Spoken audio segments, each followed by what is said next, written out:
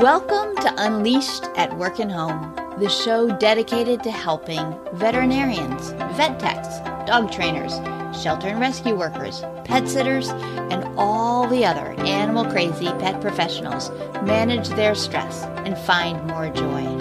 I'm your host, Colleen Pilar, and I'm thrilled you're here with us today. Make sure you hit the subscribe button on your favorite app so that you won't miss a single episode. This episode is brought to you by our free community, the Circle of Resilient and Thriving Pet Professionals. If you like the ideas shared here, then you're invited to continue the conversation with other lifelong learners in the community. You can find out more at colleenpilar.com/community.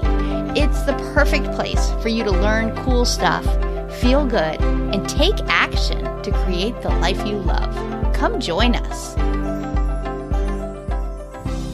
May you be safe. May you be happy. May you be healthy. May you experience peace. May you be safe. May you be happy. May you be healthy. May you experience peace. I was driving down the road on my way to the chiropractor doing loving kindness meditation. I felt like a fairy godmother. I was blessing the oncoming traffic as it was coming toward me. As a car would drive by, I'd send them a wish. May you be safe. May you be happy. May you be healthy. May you experience peace. Now, I didn't have a lovely little pink dress and a magic wand, but it felt like that. In that moment, it was making me feel sort of silly and joyful and giddy. And that is one of the effects of loving kindness meditation. Loving kindness meditation is a form of meditation that is just simply expressing goodwill, kindness, and warmth toward others. It sounds very simple and simplistic, but it's actually one of the most studied and most beneficial tools in a positive psychology toolbox. There's all sorts of research behind the benefits of loving kindness meditation, and I'll link to some of that in the show notes, but for now I just want to talk about them. So loving kindness meditation is just simply a practice in which you are expressing these thoughts toward another. It can be entirely in your head. It can be silent, but it is you thinking and feeling is a big part of it because our bodies, our way of moving through the world and how we feel inside affects everything. So when you're thinking and feeling these thoughts, it has an effect on many things. So one of the things that's not surprising that it would have an effect on is your own mood.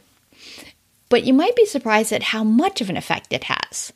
Studies have shown that loving kindness meditation increases a person's sense of love, joy, contentment, gratitude, pride, hope, interest, amusement, and awe. Well, it certainly heightened my amusement. I was cracking myself up driving down the road on my way to the chiropractor. But think about it for a minute. If you could do something that improved your sense of love, it gave you more joy, you had greater contentment, you felt more gratitude, you felt more pride, you experienced more hope. You found yourself more interested. You were more easily amused. And you had more moments of jaw-dropping awe. Wouldn't you be up for that? I sure would. So loving kindness meditation is a simple way to do that. And here, let me just explain the concept a little bit more fully. There are all sorts of forms of meditation. There are so many different forms of meditation. And one of the most common responses people have when they talk about meditating is, well, I can't clear my mind and I'm just not patient enough for meditation. Meditation doesn't work for me. There are different forms. You don't have to just sit silently, focused on your breath. You could do something like this, where you are thinking a thought such as, may you be safe, may you be happy, may you be healthy, may you experience peace. And you can direct that toward one individual. You can send it toward someone you love dearly. You can send it to someone you know is struggling. You can send it to yourself. You can send it to a group, to everyone who shares an interest with you. You can send it to a group, to everyone who doesn't share an interest with you, people who have a differing view. You can send it to all people all over. And the benefits, again, with these emotions, as the positive emotions come up, what they've found is that this has some changes both internally and externally. So internally, loving kindness has been shown to decrease migraines and chronic pain. And as someone who has migraines and has chronic inflammation, that sounds good to me. It's also associated with increased empathy and emotional processing in the brain. It starts rewiring your brain and has been shown to make you more helpful. So this is an external behavior as a result of your internal thoughts. Increasing your compassion, your empathy, decreasing your bias toward others, and increasing social connection. So this is just you perhaps driving along in your car on the way to the chiropractor, randomly blessing strangers who will never meet you or know that you did it. And it's increasing these things. It's decreasing my bias toward others. It's increasing my social connection. It's making me a more helpful person. It's increasing my compassion and my empathy. Well, that's a win. That's easy enough, isn't it? But here's something that seems particularly important to a lot of the people that I coach. People who have done loving kindness meditation consistently are also much kinder to themselves. They're less self-critical. They experience less self-criticism and fewer depressive symptoms. Oh dear, I'm having trouble speaking today.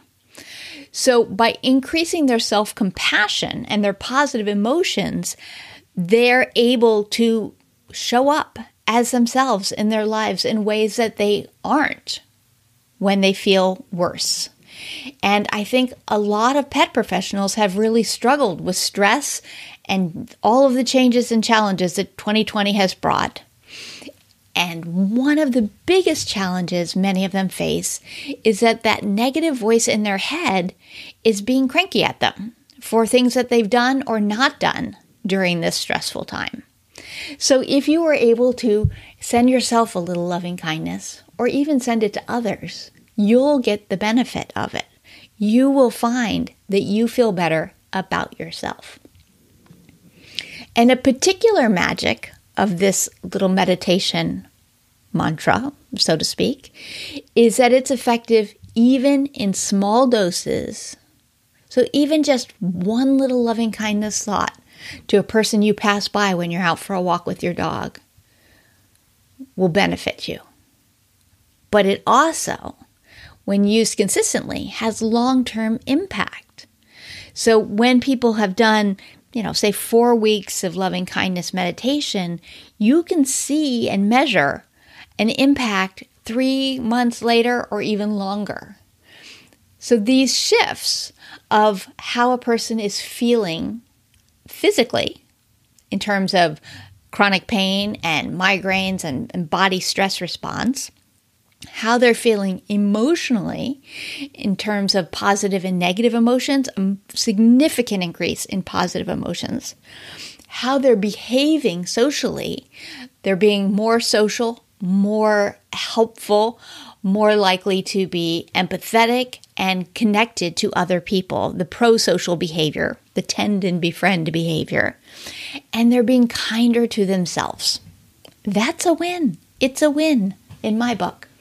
So what I would ask you to think about is whether or not you could adopt a loving kindness meditation or something similar for yourself to use.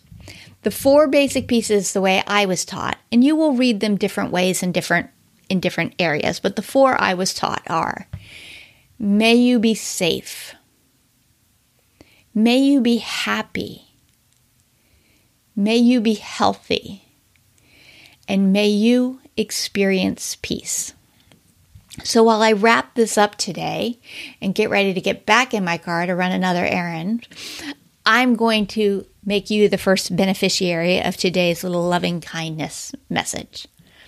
And I'm saying this very clearly and distinctly to you. May you be safe. May you be happy. May you be healthy. And may you experience peace. Thanks for listening to Unleashed at Work and Home.